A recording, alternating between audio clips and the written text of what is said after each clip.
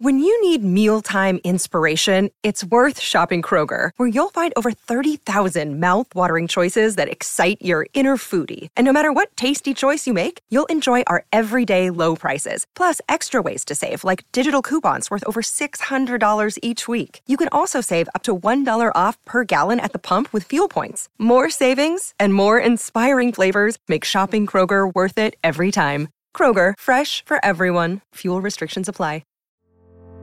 Hello and welcome back to 365 Days with mxmtoon. I'm Maya, a singer, songwriter, video maker, Oakland native, and proud Democrat. I'm also a big fan of history. I love untold stories, gross facts, hidden secrets, anything weird, dark, and funky from the past, so each day I'm going to share a few of my favorite deep cuts with you. So let's take a look at today's story. It's 365 with mxmtoon. New facts every day, so don't leave too soon. I'm gonna teach you stuff, no it won't be tough. Gonna go a year till you've had enough. It's 365 mxmtoon. Let's start from the very beginning. Joe's full name is Joseph Robinette Biden Jr. He was born at St. Mary's Hospital in Scranton, Pennsylvania. He was a first child of his parents, Catherine Eugenia Biden and Joseph Robinette Biden Sr. His mother, Eugenia, who went by Jean, was Irish, and Joseph Sr. was of English, French, and Irish descent.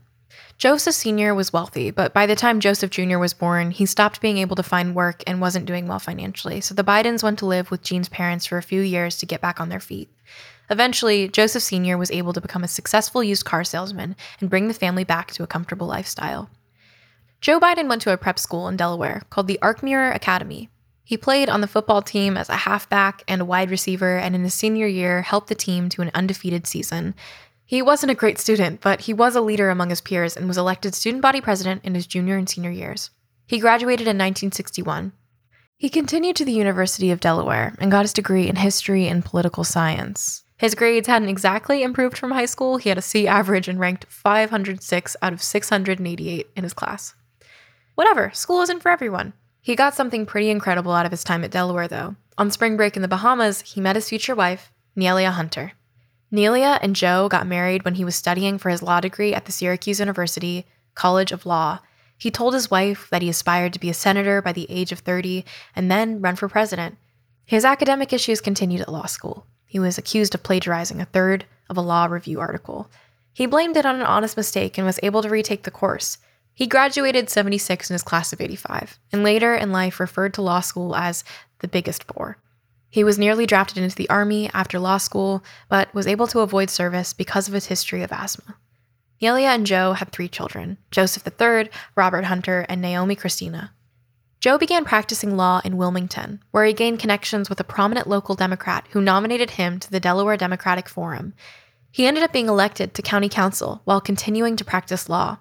In 1972, he ran to become a U.S. Senator of Delaware.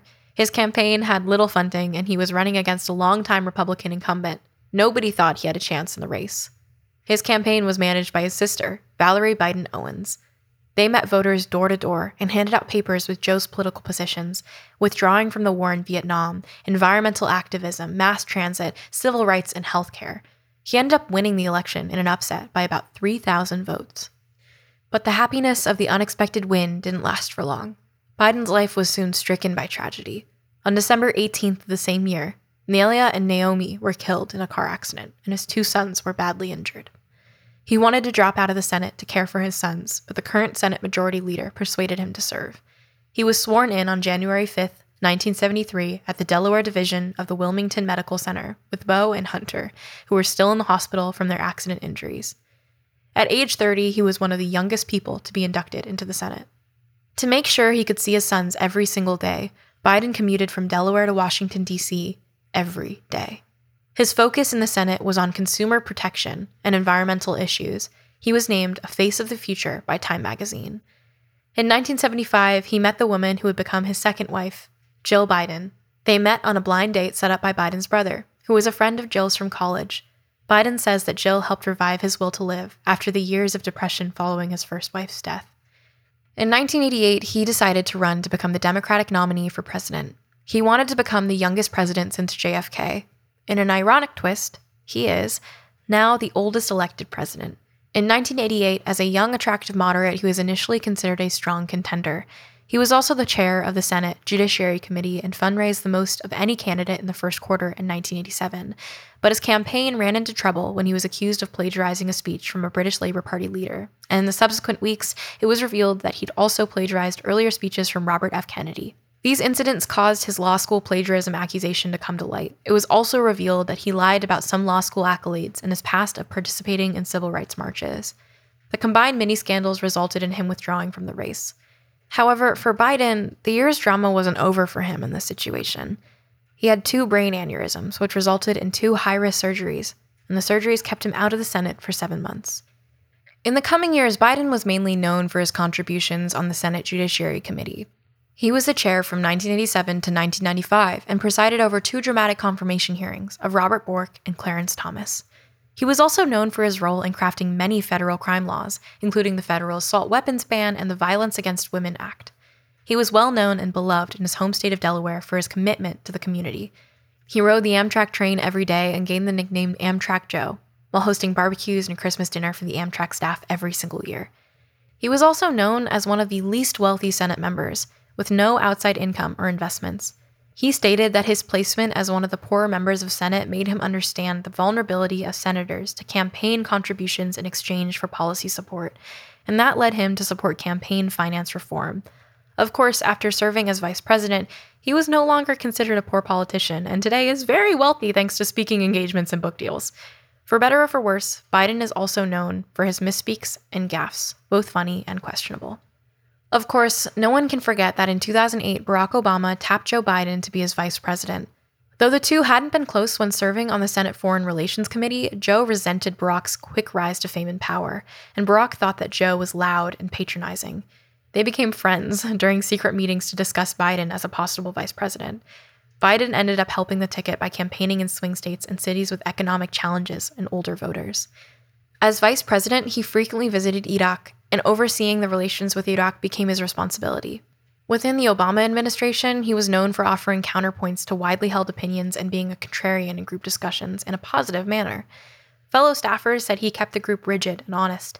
He led the charge for approval of the New START treaty and was instrumental in passing tax relief measures. He helped push administration support for same-sex marriage and was selected to help the Gun Violence Task Force.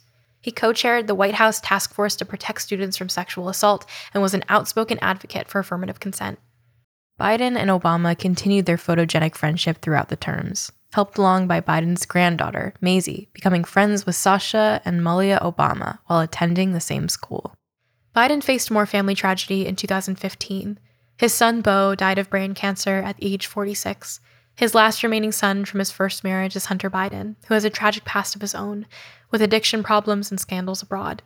Despite the problems facing them, Joe and Hunter have a very strong relationship, and Joe supported Hunter during recent hospitalizations for drug issues. In the years since his vice presidency, Biden was a vocal critic of Donald Trump and campaigned for climate action, saying that the public has moved past the administration on climate change. I now am able to sigh in relief with knowing that Joe Biden is the president-elect, the 46th president of the United States of America. And I think what happened when I finally realized the news that Joe Biden was going to be the next president of the USA was just how much work we have to keep doing to keep trying and pushing for change in this country. And this is one tiny, tiny step in a very large and long path ahead of us. And, you know, I'm just really excited. I'm cautiously optimistic about changing our country for the better. And I'm glad that we have Joe Biden to be the first step in a very long process that we have to go through. We have to keep holding politicians accountable.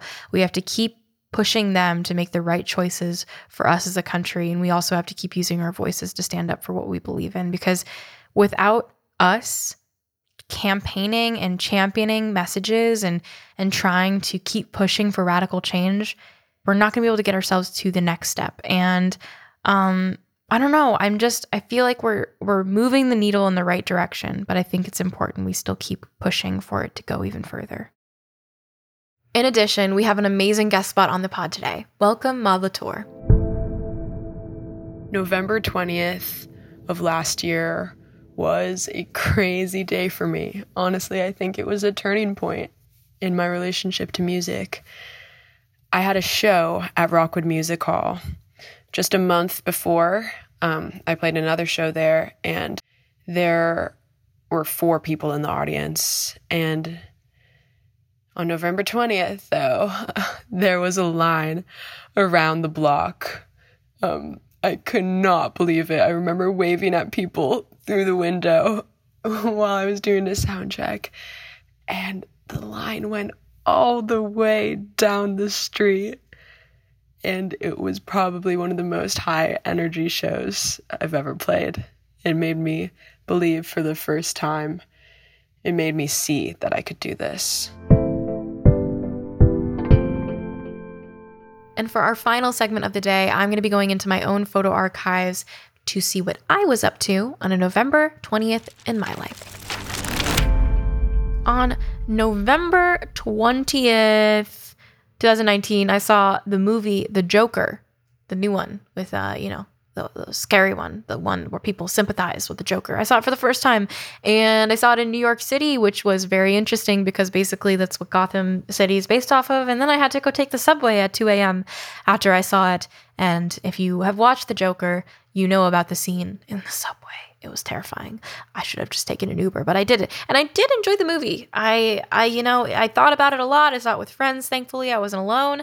I'm glad Parasite won Best Picture, though. Just saying. I'm just saying. I know some people were mad that Joker didn't get it. That's all for today, though. Thanks so much for going back in time with me. And remember to subscribe wherever you listen to podcasts so you can come back tomorrow for more facts from yesterday. It's 365 with MXM2. New facts every day, so don't leave too soon. I'm gonna teach you stuff, no it won't be tough. Gonna go a year till you've had enough. It's